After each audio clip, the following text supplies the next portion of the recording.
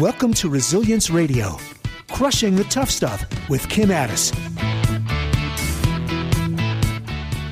Brought to you by Frame of Mind Coaching, transforming your world.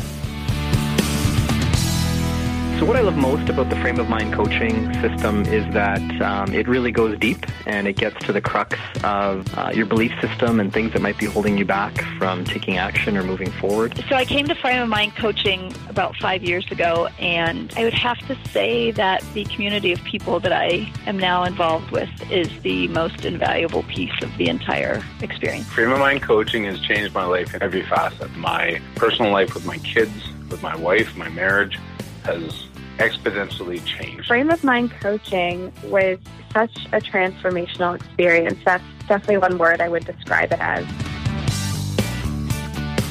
And now, here's your host and the founder of Frame of Mind Coaching, Kim Ades. Welcome. This is Kim Ades from Frame of Mind Coaching, and I am the host of Resilience Radio, where my guests are professionals who are experts at crushing the tough stuff. Today, my guest is Lisa Peterson. Lisa Peterson is also a podcast host, but she has become a good friend of mine ever since I was on her podcast. I don't know, a few years ago. Lisa, are you with me?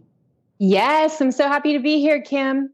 Welcome, welcome. So I was telling you earlier that I saw you in my calendar, and I'm like, oh, Lisa, I got excited. And then in the back of my head, I said, I wonder why we're having a podcast together. This is really focused on people who have had a tough time in life. Is there something about Lisa I don't know? And it turns out there really is. There's a lot of tough times. Doesn't everybody have tough times? Well, some people have tough times, and then some people have big tough times. And I would say that you're in the big tough time category. I would agree with you, unfortunately or fortunately, depending on how you look at it. Right. So before we get into that, just tell people, where do you live? What do you do? How did you and I connect? Just fill us in.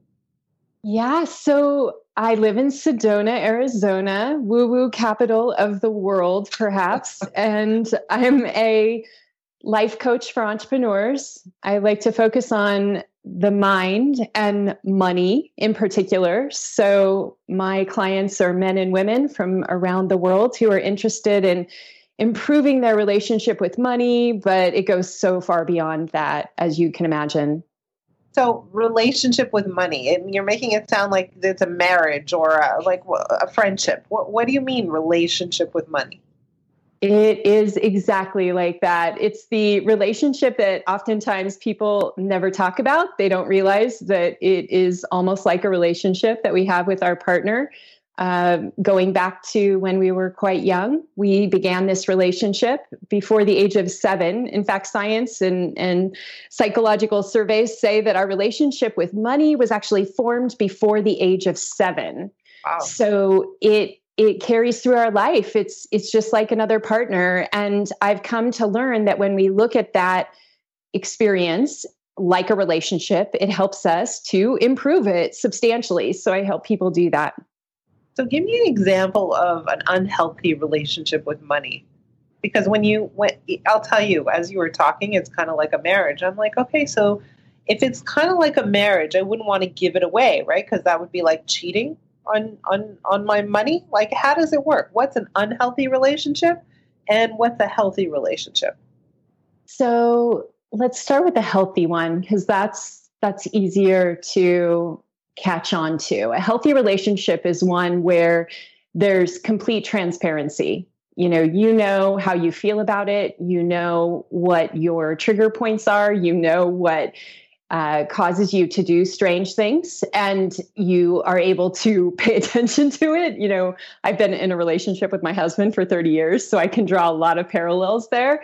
I know that if I'm in a transparent relationship with him, he knows how I feel about him. I know how he feels about me. It doesn't mean that everything's perfect and rosy, but it does mean that there's open communication in the way that we approach each other, and we know the sensitive things and we know the things that are just going to go smoothly. And it's the same thing going on with money.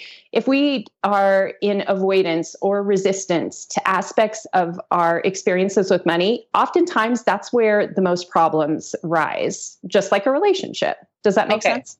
So I need specifics. So when you say open communication, are you saying I hold my dollar bill and I start talking to it? Like what are you talking about? Yes, it is kind of funny because one of the exercises I have people do, I'll just say, is to talk to or write to money and tell it how you feel about it. So yes, we're actually on the same page with what you say.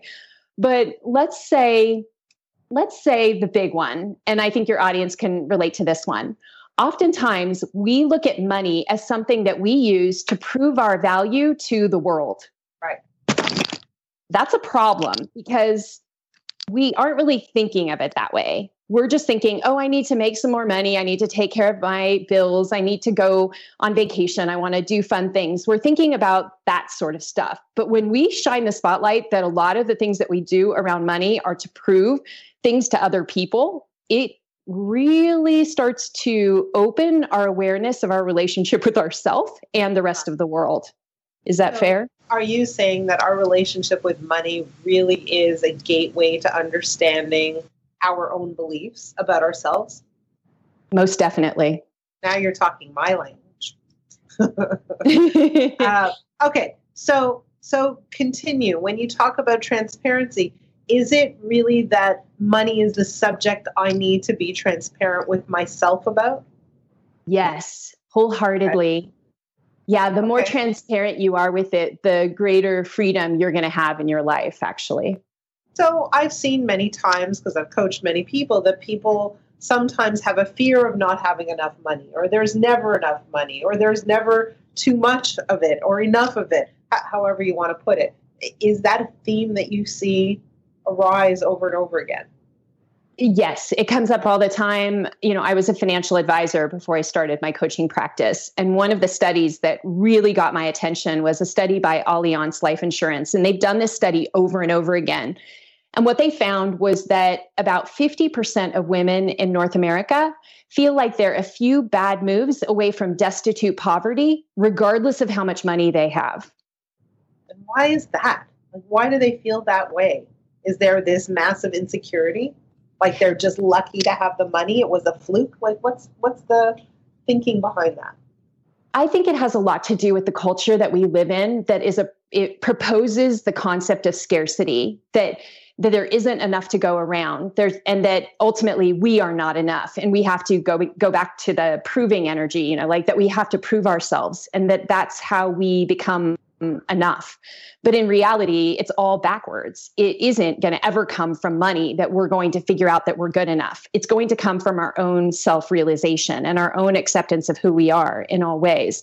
Unfortunately, we've transferred this idea of not enough to money and to a whole bunch of other aspects of life. Money's just a really cool tool that I use to help people see that they're living in this way of scarcity that is culturally conditioned. It comes from our consumer-oriented society, right? Buy. We have become victims to our own capitalistic system, if you will, because when you receive messages constantly that if you have this diamond ring, you'll have a better relationship, for example, and that gets perpetuated so much for our whole entire life through the media, through the marketing. And before you know it, we think that it's true when in reality it isn't.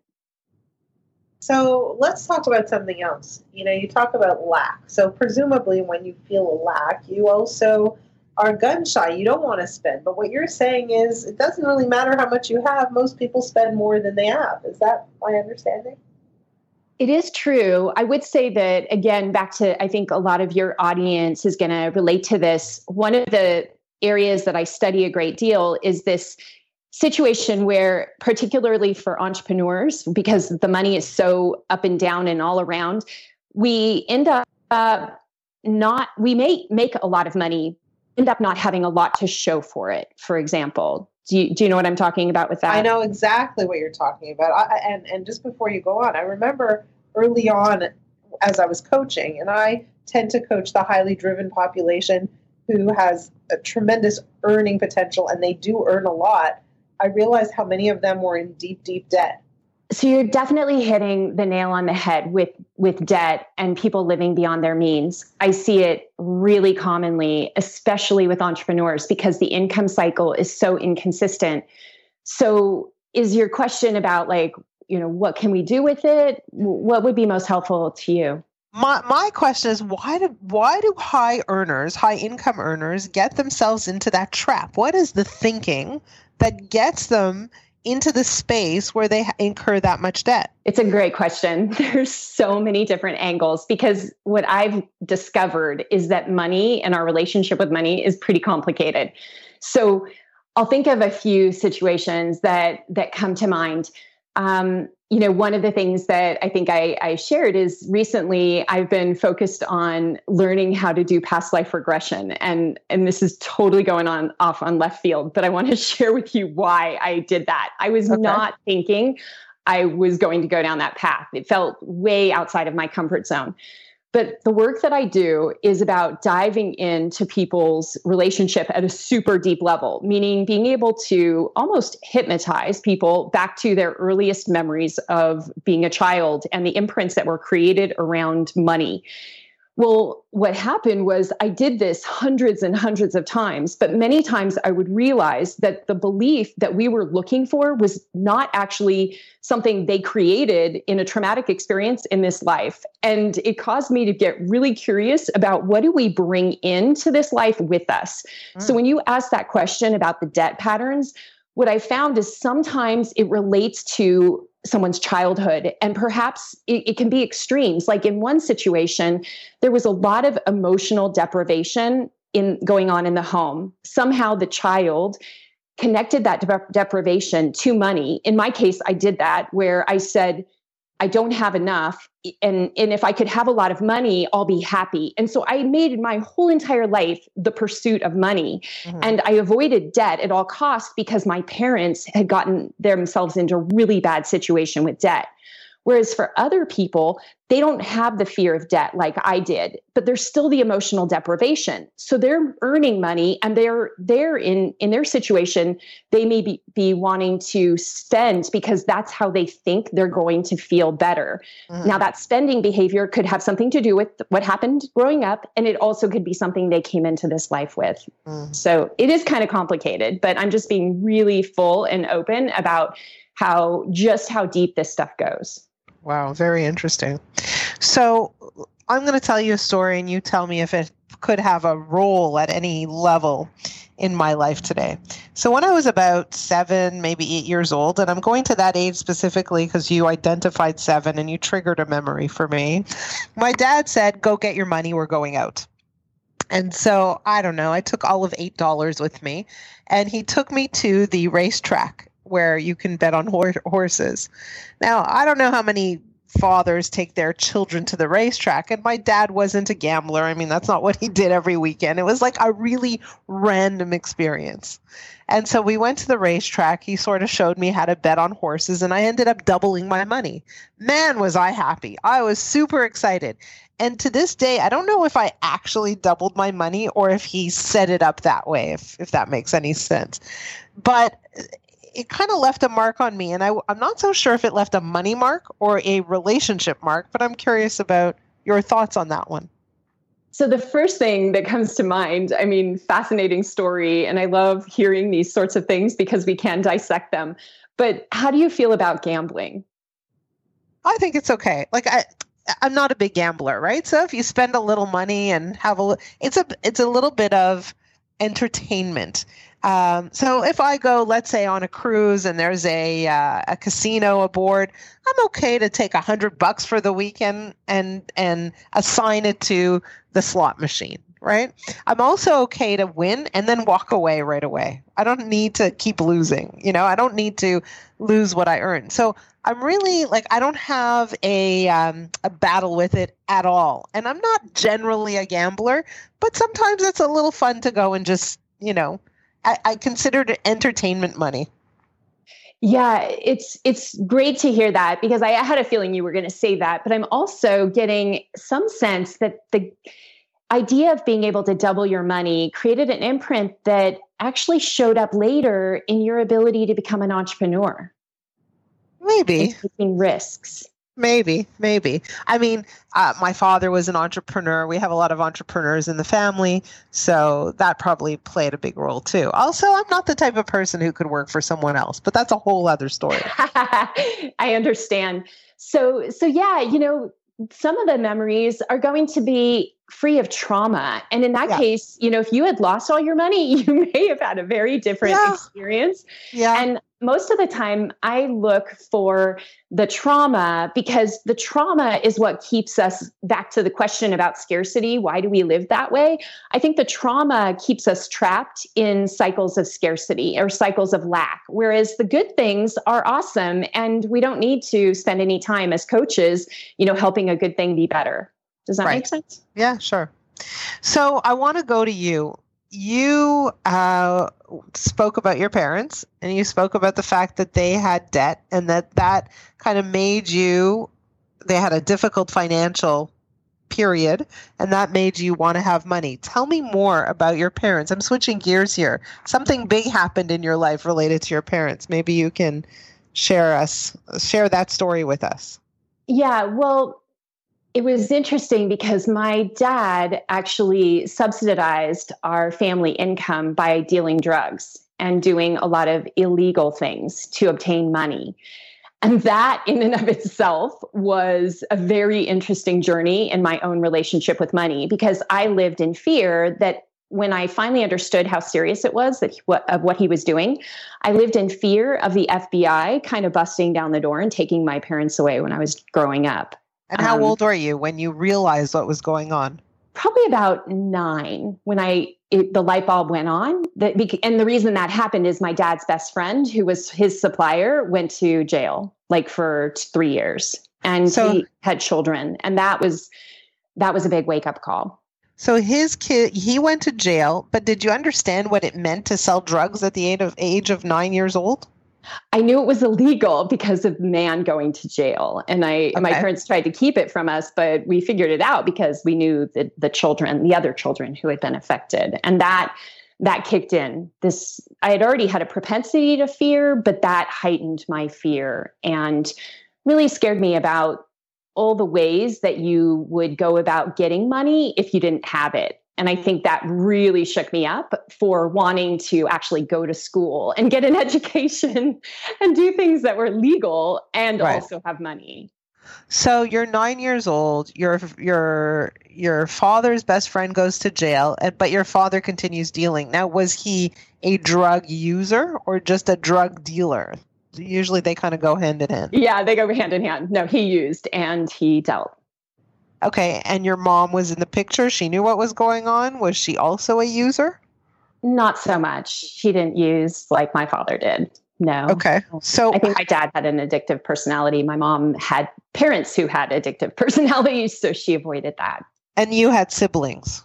One brother. One brother, older or younger? Younger. One younger. So you're the oldest kid in the family, and this is happening. So how did the drug use impact you? I think that it was more of the fear of not having control over your life. I internalized it at the fact that my father was doing something that could cause our whole family to be broken up. And that's the piece that I focused on, not being safe. So, but his drug use didn't cause him to behave differently. He wasn't, was he abusive? Was he present? Like, how did he show up as a dad? He was abusive, but not as much to myself as he was to my brother. So I saw it indirectly. And I think I've always been a very strong person, and my dad knew that he just couldn't get away with. He got what he got away with my brother. So I was a bit protected. And you were protected, but were you protective, or were too young to be a protector at that point? No, I definitely became like the adult in the family from a young age. Yeah, I started taking care of things. I lied about my age when I was 14 and got a job and started working so that I could basically take care of all my financial responsibilities as best I could. Wow. Okay. And so you're in this house, your dad is taking drugs and dealing drugs, and you're aware of it. Now, did you share that information with anybody when you were that age, or was it a big secret? It was a big secret. Before I knew it was so serious, I would share it with people when my dad would tell me not to. And I didn't, and nothing happened, thankfully. But once the guy went to jail, I was like, okay, this is serious. I've got to be careful about this. And I still did things. I mean, I still had access to drugs from a very young age. My father was very, it was just a bizarre home where it was like, it's all available to you, whatever you want to try. It's better if you try it here than going out and getting it on the street. Oh, I have children now, and it just kills me that that's what I was raised in. So you were a drug user at a young age too? Yeah. And definitely. what kind of drugs are we talking about here? Marijuana, and then later cocaine, I think maybe late in high school. Wow. Like if I look at you right now, you're like the epitome of wholesome. Like this is not computing for me. Yeah, I know. It's very surreal, but you know me today at 50. I mean, part of the reason that, things are the way that they are for me today is that my dad was brutally murdered by his ex-girlfriend and her boyfriend in 1999. And up until that point in life, I had tried my best to keep my life together and sort of have the appearance that everything was fine. But on the inside, I was a total wreck. My childhood had destroyed me. I had tried to commit suicide in college. I was so emotionally deprived, even though I had married my college sweetheart. I had a baby. I was a house of cards. And when he was killed, that's when it all collapsed. And I began rebuilding my life and my mind, over this past 20-year period. Okay. So 1999? Uh-huh. So how old were you then? I was like 32. Yeah. 32. So 32 years old, you're married, you have a child. Your parents got divorced, I'm guessing. Mm-hmm. Yeah, And, right out of college. Sorry, right out of college? Mm-hmm. Okay, your parents got divorced and your dad had a girlfriend who had a boyfriend. They had broken up. And so it was his ex-girlfriend and her boyfriend. And the way that my dad worked is he was years of drug abuse. He was a very, very smart man, but he was manipulative. And that was the problem that I had with him. And so when I was in college, after I tried to kill myself, I cut him out of my life. And I never really had much contact with him until he was killed. But the reason I didn't want contact with him is he was so manipulative. And what happened was his ex-girlfriend and her boyfriend, letters started going back and forth between them. And my dad would kick in his manipulation. And they later, when the trial went to trial, they said that they were fearing for their lives because of these manipulative letters. And that gives you an idea of kind of how my dad operated. So give me an example of the manipulation you experienced before you cut him out of your life. He had told me that if I had a history of crashing cars when I was in high school. You did? And I did. Yes. I was really good at buying a car and then crashing it within a couple months period. And so as a graduation present, my father and I had fixed up this MG, and I went off to college, and he told me at some point along the way, if you ever crash this, don't come home.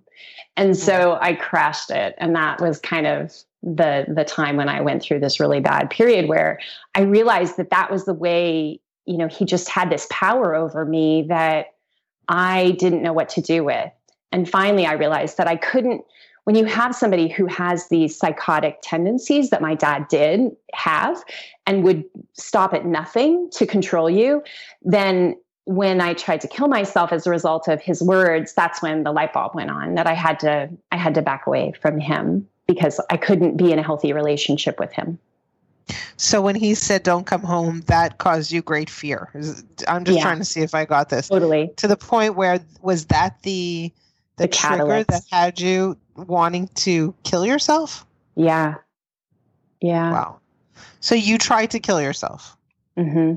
How did you do that? By going to the store and buying 3 bottles of Tylenol. And you took them all? Mm-hmm. And how did you not die? As I was kind of going into a stupor, my roommate came home and saw the car out front, and then came in, and she couldn't revive me. Like, I was still able to speak a little bit, and she called 911. Okay. So go back to there's so many questions I have here. So you decide that your relationship with your dad isn't particularly healthy. You call it a day and you move on with your life. For all intents and purposes, you do logistically, but maybe not so much from a psychological or an emotional level. Yeah, what ended up happening is a few months after that, I went to New York City. It was supposed to just be for a week, but I ended up staying for the summer. And when I went to New York City, I didn't know a soul. I lived at the YMCA until I got a job, and then I found a place to live. And I reinvented who I was in that 3-month period. And then I went back to college the next year, and my life started to change. I met one of my closest friends who I, still am close to today. And within a certain, 7 or 8 months, I met my husband, actually. And things just started to change, for the better. But again, it wasn't really until he was killed that I realized I still had a lot of work to do. So you get a call, I'm guessing, that says, hey, your dad was murdered. Yeah, my grandmother, his mother, and my mom showed up at my house, and it was weird because they didn't just show up together, and they're sitting on the couch, and I'm like, what's going on? And they sat me down and told me what had happened. At that time, they didn't know who had killed him, but they knew it had been very brutal. Okay. So your mom, who was divorced at that point, was she remarried? No. Okay. And your grandmother, his mother? Yeah. And all of us were estranged from him at that time. And were you estranged from one another? No. We were all really close. It was just, so my grandmother, my mom, who hadn't known her parents since she was a teenager, had become close to Claire and my brother. So it was just this small family, but we were tight. We just had not been tight with my dad. Okay. And so what was your reaction when you got the news? How do you react to something like that? Yeah. I think that, I've thought that many times, like, what exactly happened? And I just think that I had never really saw that coming. And I think the biggest reason it was such a catalyst is I had a great deal of guilt. Like, he had recently tried to reach out to me. I had sent him a letter, but I wasn't ready to tell him about my daughter. And the letter, when my brother went to get his stuff, the letter was sitting on his desk, and it looked like it had been read many times over.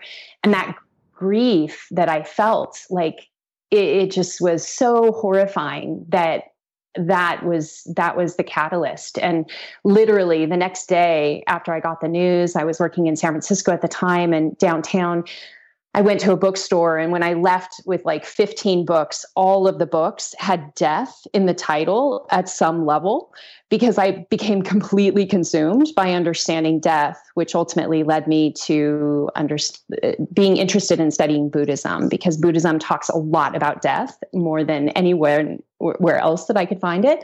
And that began this journey of learning, meditation and mindfulness. And by understanding death, I really started to learn how to live. So how did all this impact your relationship with your husband?